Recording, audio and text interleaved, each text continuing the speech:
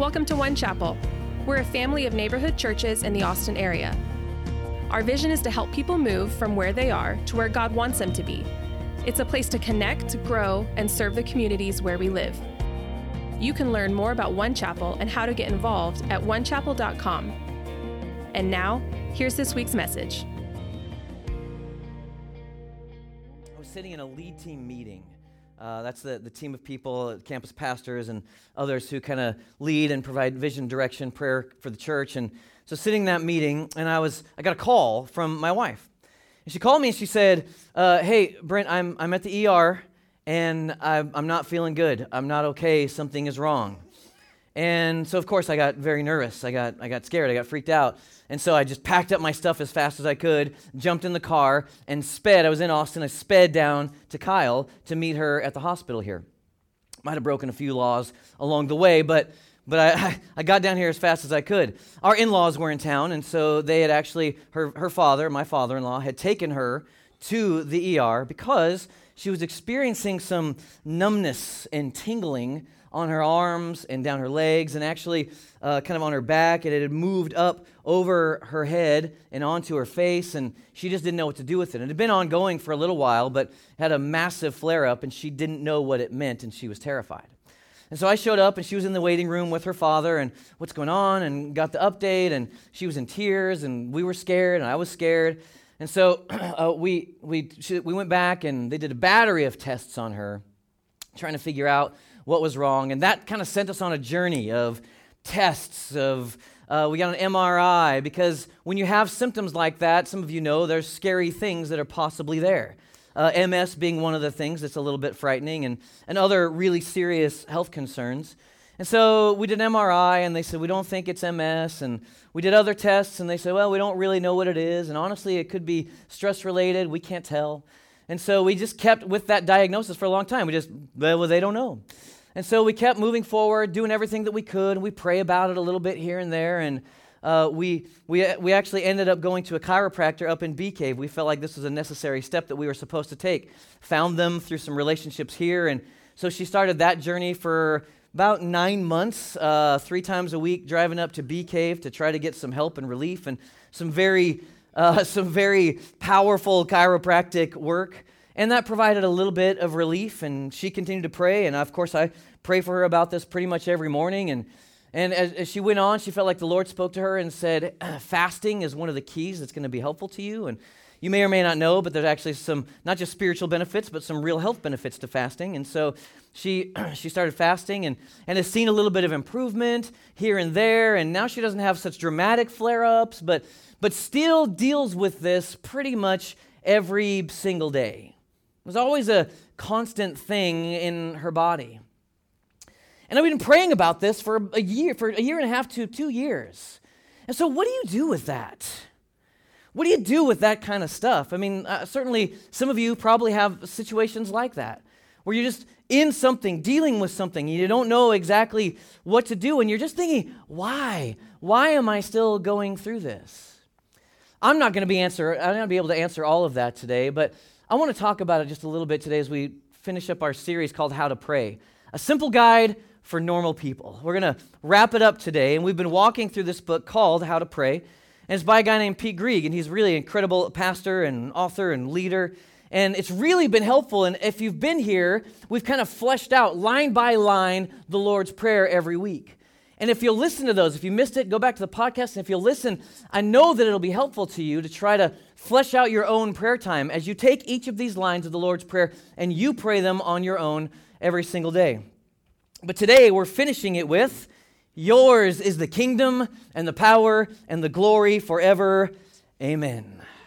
Now, if you're paying attention over these past few weeks, and if you're paying attention with this phrase here, you find the Lord's Prayer comes around full circle. Because we actually end up exactly in the same place where we began. Because we started with worship and adoration with our Father in heaven, hallowed be your name. And now we're ending with this doxology. We're ending in worship again, saying, yours is the glory. And so we've prayed that his will be done, and now we're proclaiming he has the power to do it. We've taken some time to ask for his kingdom to come, and now we're celebrating that it already has. now and forevermore. So in other words, in these closing lines, what we're doing is we express faith in God's ability. As you close, you're expressing faith in God's ability to do the things that you've prayed about. So you say, yours is the kingdom. So God, you've got all the authority in heaven and on earth. You say, yours is the power. You're saying, God, you have all the strength to be able to do all the things that I've prayed about. And yours is the glory. In other words, you're saying, and God, your victory is going to be complete. And I often pray it that way, actually. If I pray through the Lord's Prayer in my prayer time in the morning, I'll end with, you've got all the authority, you've got all the strength, and the victory is yours forevermore. Amen. But it's interesting that those final lines, they don't actually show up in the most reliable manuscripts of Matthew and Luke. And really only recently in the last few centuries has it kind of made its way back into the Big C church's liturgy.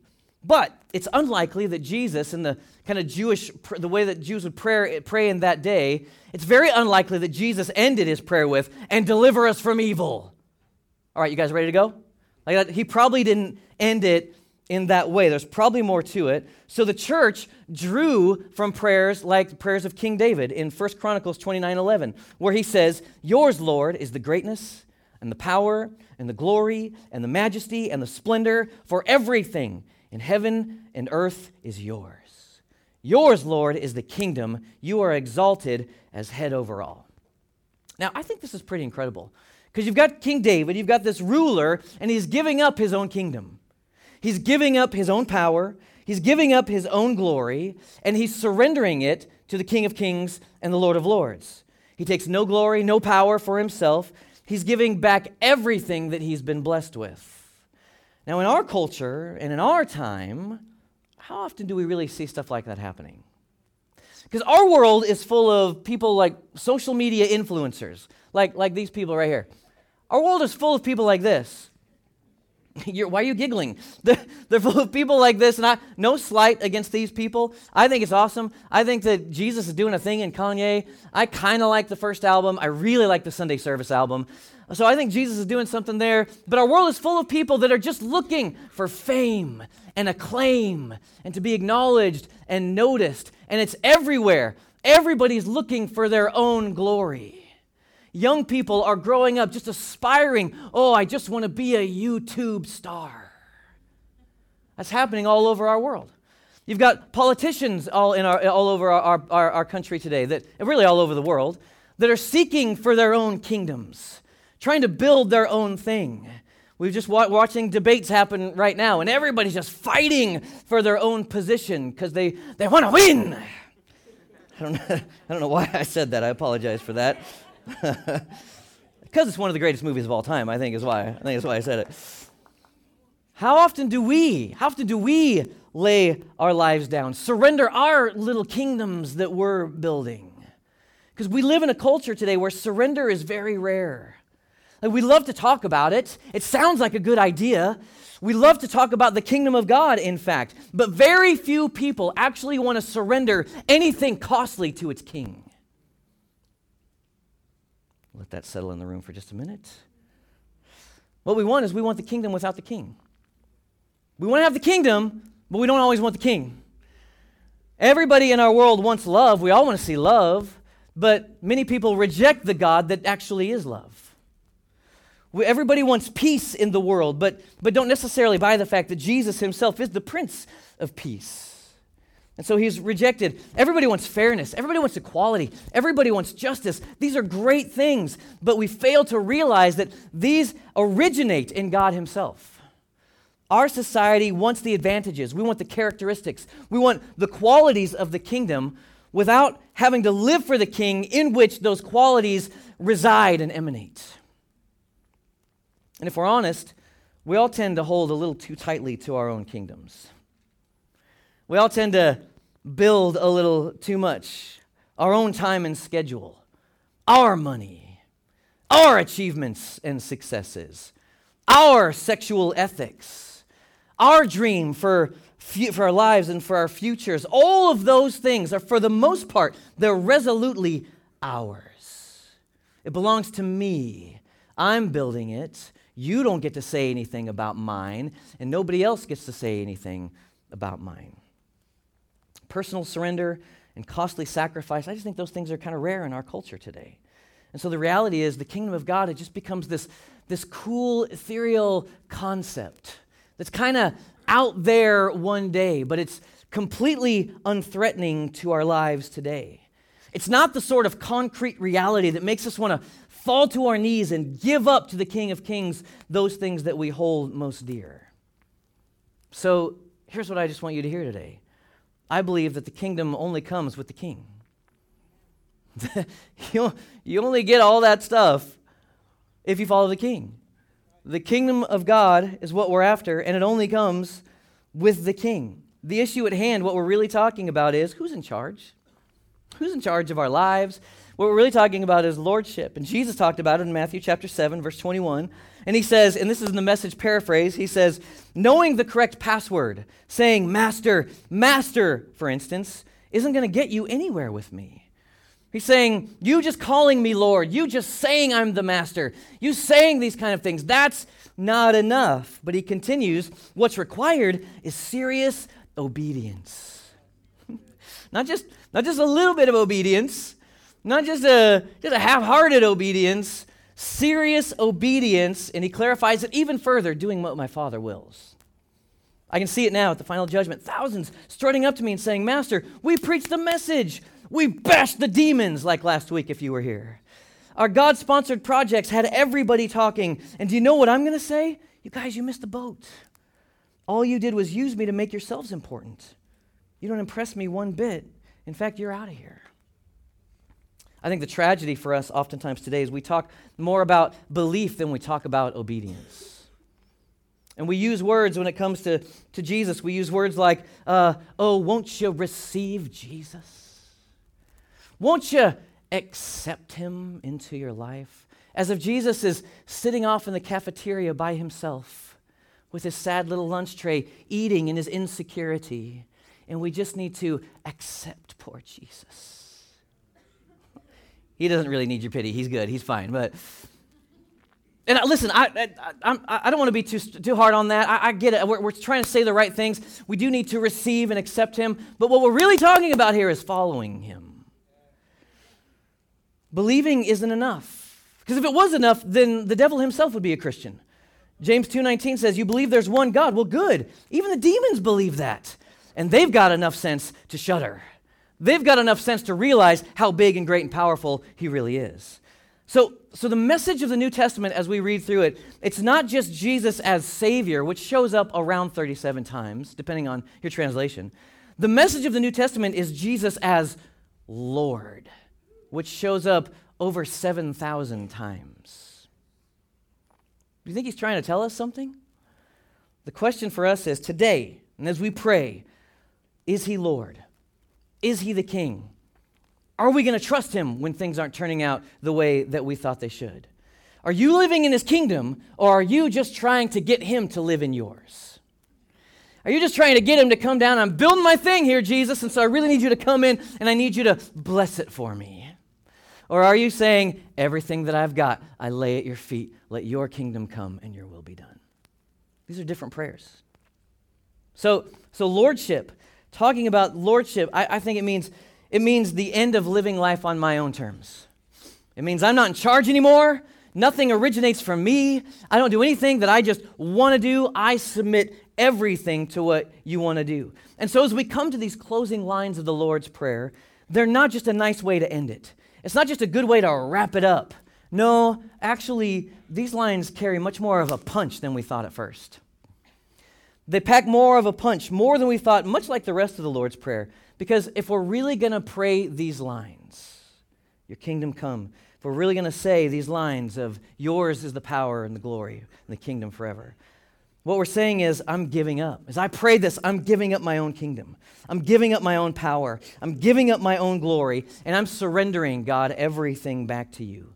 I take my little empires of my career, my little empires of my family, my little empires of my ministry, my little empires of my friends, and I'm saying, Lord, yours is the kingdom. We're taking our power bases and structures and all the stuff that we've built up to kind of support ourselves and be strong and make the world work for us. And we're saying, God, yours is the power, not my own. I rely on you. We're taking our successes, and we're taking our trophies, and we're taking our reputations, we're taking our credibility, and we're saying, yours is the glory right now and forever and ever and ever. I rely on you for everything, and I trust in you. But still, like that all sounds really good, but what I find is that for most of us, this is still a struggle. It's still a struggle for us to pray this, and it's more of a struggle for us to actually do this. Why is that? I think it's because at the end of the day, we're not convinced that he's actually a good king. We're not convinced that he's actually going to do the best. We're not convinced that his kingdom is good. Or oftentimes, we just don't want somebody else to be in control of it. Because that's hard for many of us. Any control freaks in the room? Don't raise your hand. We want to be in control, and we maybe don't believe that he's going to take the best care of us. Or honestly, many times, I've felt many times over the past year and a half, is he even listening to this? Is he even listening? Does he even care about what we're going through? Pete Greig, the author of this book, How to Pray, his wife actually has some long-term health issues, and they're pretty significant. They're serious, and he talks about it in the book in the same way, and talks about praying many prayers for much longer than I have for his wife, and she's still kind of struggling through it. And one day he felt like God spoke to him, and this is what he said, and Pete writes about it in the book. He says, Pete, you need to understand that I never forget a single prayer you pray. You forget most of the things you ask me, but I never do. And I think that's true. You read a verse like Luke 12:7 that says, indeed, the very hairs of your head are all numbered, so don't be afraid. You're worth more than many sparrows. The God who numbers the hair on your head also listens to and remembers all the prayers that you pray. If he's counting hairs on your head and he knows what they are, I guarantee you that he remembers all the prayers that you're praying. And if God remembers them all, he continues to work on them long after we've forgotten. That's what he was telling Pete. So that means that there's got to be situations. There's got to be apparent coincidences in our lives most days that are actually just direct answers to prayers that we've prayed previously and we've forgotten, or to prayers that other people have prayed for us and we weren't even aware of. I think it's very possible that our entire lives may be significantly shaped by the accumulation of those kinds of prayers. Certainly, most of us have heard the story of the cute little old grandma bowing down at her bedside, praying for her wayward grandson and him being rescued. I think that's happening all the time around us. There's an American mathematician, his name is Edward Lorenz, and he presented this theory. You've probably heard of it. It's called the butterfly effect. And the butterfly effect kind of says that it's proposal that there are minor atmospheric disturbances, like a butterfly kind of flapping his wings, that potentially, what if that could affect entire weather patterns? So the butterfly flaps his wings over here, and the butterfly effect is that atmospheric disturbance turns into a hurricane on the other side of the world. Now, I don't know much about any of that, but I do believe that all of us should expect a butterfly effect from the prayers that we pray, from just little concerns whispered to him, having dramatic effects at some other time, and we didn't even realize it. So what chain of events might get set off today by a little prayer that you whisper to him? What things are happening in your life right now that you don't even realize are happening because of a prayer that you've prayed years ago, or a prayer that somebody prayed for you? What events are happening in your life now because of prayers other people have prayed? Mark Batterson is an author and pastor in D.C., and he says, prayers are prophecies. They're the best predictors of your spiritual future. Who you become is determined by how you pray. Ultimately, the transcript of your prayers becomes the script of your life. I think that's true. So the question for us to ask ourselves today is, how are we praying? How are we praying? What kind of life are we partnering with God to shape in his good world? And so I think that many of our unanswered prayers, they're not dead. They're just dormant. They're waiting for the right time, the perfect conditions to bear fruit in this life. Or yes, sometimes even to bear fruit in the next, which we don't like very much. We don't like the idea because we want it now. And if it's not now, then God is unfaithful. No, actually, he sees a better picture than you do. And so we don't know the reasoning. See, all of us, we pray in days, we pray in weeks, we pray in months and years.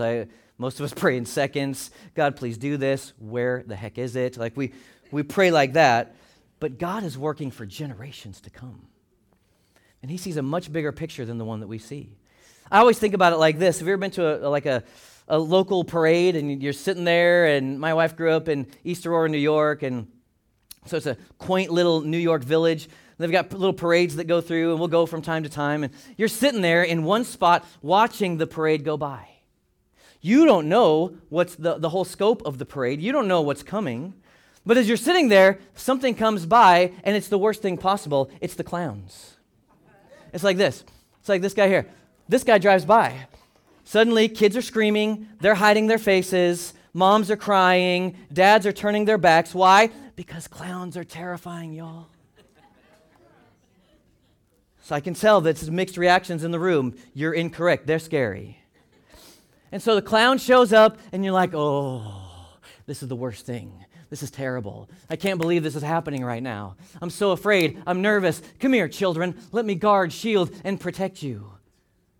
Silly example, I know. But all we see right then is that clown car. We see that one thing, and we think it's inappropriate, it's scary, it's wrong. I wish it would go away. And you think, this is it. This is all there's ever going to be. I'm going to sit here in front of this clown car for eternity. God says, chill out. There's a whole parade. He sees a shot that looks much more like this. He's like, bro, Mickey Mouse is on the way.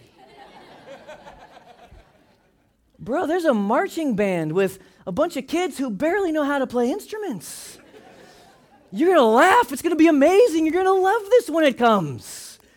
Do you see what I'm trying to get at here? He sees a much bigger picture. You can trust him. You can trust him because the one thing that you see today is not the only thing. What I'm trying to get to you today is this. Hey, just wait. Just wait. Just wait because the king is coming. His kingdom is good. He's got all the best planned for you. Just wait. If you'll just wait, the king is coming and he's good and his kingdom is wonderful and it has everything that you need. And so as you pray through this, once you've recognized the kingdom, once you've recognized his power and his glory and you've committed, I'm going to do my best to give it over to you and to serve you and relinquish all of my kingdom power and glory to you, we finally come to the end of the Lord's Prayer and we say, amen. We say amen. When we say amen at the end of the prayer, we're speaking an ancient Hebrew word from the Old Testament. And it was used in synagogues, and later it was adopted by the church. And this might be important for some. Amen is not just a polite way to sign off prayer. It's not just a way that you're supposed to pray because your Sunday school teacher said so. Amen is an emphatic way of voicing your agreement. Not just a way of voicing your agreement either. It's an emphatic way of voicing your agreement. And it literally means, yes, I agree, so be it. We could stand to have a little bit more of that in our prayer time, I think. Yes, I agree, so be it. And agreement is powerful because Jesus said in Matthew 18, again, truly I tell you that if just two of you on the earth agree about anything they ask for, it'll be done for them by my Father in heaven. For where 2 or 3 gather in my name, there am I with them. This is one of the reasons why we gather as the gathered church on a Sunday morning. And when we say amen at the end of the Lord's Prayer, what we're saying is yes to God's fatherhood. We're saying yes to inclusion in his family. And we're agreeing with God's people all around the world for centuries that have prayed that his kingdom would come and that his will would be done above all else. And all of this is just to the glory of God. 2 Corinthians 1:20 in the Message. Whatever God has promised gets stamped with the yes of Jesus in him. This is what we preach and pray, the great amen. God's yes, which is a good yes, everybody. God's yes and our yes together, gloriously evident. So amen says, so be it. All those prayers that I prayed just now, they matter. They matter. They're not wasted. All the prayers that I've prayed up till now, they matter. They're not wasted.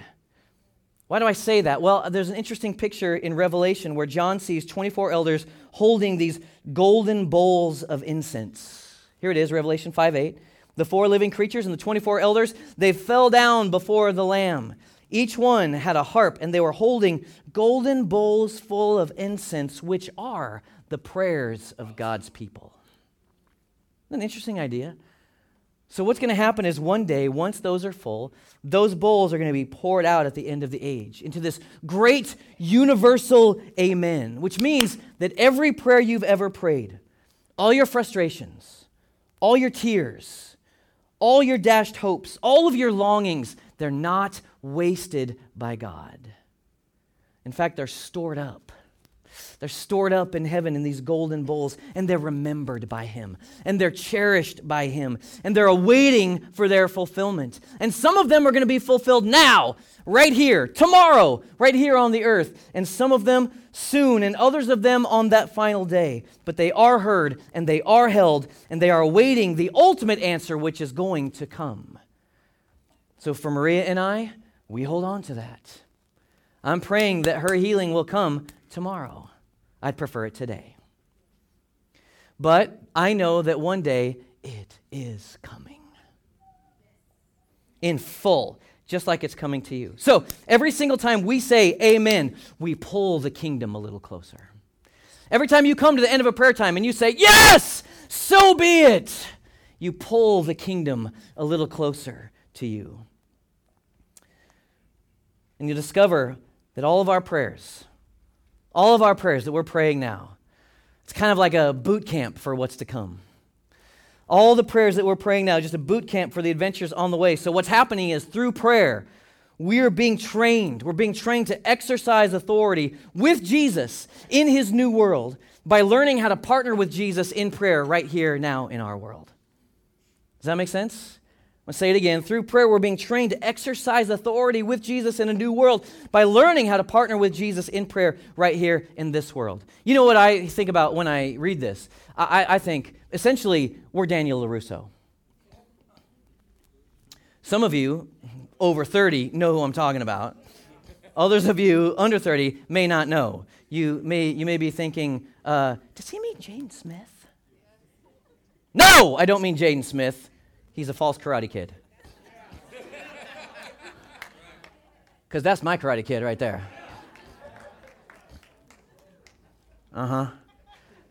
Daniel LaRusso, fighting off the Cobra Kai. Daniel LaRusso, training, learning how through muscle memory, wax on, wax off. Muscle memory, learning how to sand the floor. Daniel learning how to paint the fence. Up, down. You guys that are younger, millennials and Gen Z is like, what is happening right now? Did the pastor have a stroke? What happened? Is he okay? But the same thing is happening. We're learning, we're exercising, we're getting muscle memory, we're learning how to reign with Jesus, because as we pray, let your kingdom come and your will be done on earth as it is in heaven. Give us this day our daily bread, and forgive us our sins as we forgive those who sin against us. You see it? And then it just becomes a part of who we are. And on that day, on that final day, all other forms of prayer are going to be redundant. You're not going to need any of them anymore. We don't need to petition God like we do now, because Isaiah 65:24 says, before they call, I will answer. While they're still speaking, I'm going to hear them. We won't need to intercede anymore, because Amos 5:24 prophesies, but let justice roll on like a river, righteousness like a never-failing stream. We won't wrestle with frustrations of unanswered prayer anymore, because Revelation 21:4 says, He will wipe every tear from our eyes. There will be no more death, nor mourning, nor crying, nor pain, for the old order of things passed away. Spiritual warfare won't be necessary either, because Revelation 12:10, now have come the salvation and the power and the kingdom of our God and the authority of his Messiah. For the accuser of our brothers and sisters, who accuses them before our God day and night, he has been hurled down. And the kingdom, power, and glory of God are going to come in full. Habakkuk 2:14, for the earth will be filled with the knowledge of the glory of the Lord as the waters cover the sea. And we'll just look around at amazement at this incredible thing that God has done and say along with C.S. Lewis, the term is over, the holidays have begun, the dream is ended, and this is the morning. In other words, hey man, the semester has ended. This world is done. The true vacation in freedom has arrived.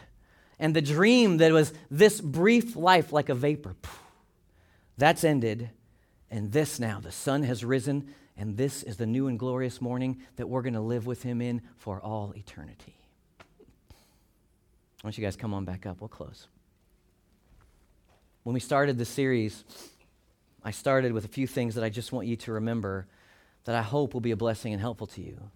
As you now take all of these ideas and you go into prayer on your own, and you pray the Lord's Prayer, and you pray through it as we've talked about it, I hope you've seen along with me that there's such depth, there's so much to pray as you work through it. But if you don't remember other things, I want you to remember just a few things. Number one, I want you to remember the best advice I think I've ever received on prayer. It's in Pete's book, and it is this: just keep it simple and keep it real. And keep it up. Keep it simple. You don't have to have all the right phrases. Keep it real. Just be honest about what you're feeling, even if that's bad and doubtful. And then don't stop doing it. We've covered a lot of ground, but before we finish, I just want to end with the simplicity of how we begin, and that is that God is a good and loving Father, and he wants deep, intimate relationship with you. And that's why prayer is so important. He wants deep, significant, meaningful friendship with you. And he doesn't expect you to get all this right all the time. He understands that some kinds of prayers and even some of these lines are going to come more naturally to you than others. You don't have to worry too much about the exact words or techniques or tools or any of that stuff that we've talked about. I think you should just take the advice of Charles Spurgeon, who said, just pray until you can really pray. Just keep praying. Pray until you can really pray, because it's really only in the repetition, deciding I'm regularly going to set time aside to spend with God, that you learn and grow in prayer. Yeah, but Brent, I feel like such a doofus. Like I'm praying and I'm distracted and I can't think and I don't know how to say it. And who cares? He doesn't care about any of that stuff. So you just remember what we talked about. Just remember the acronym PRAY. Just remember.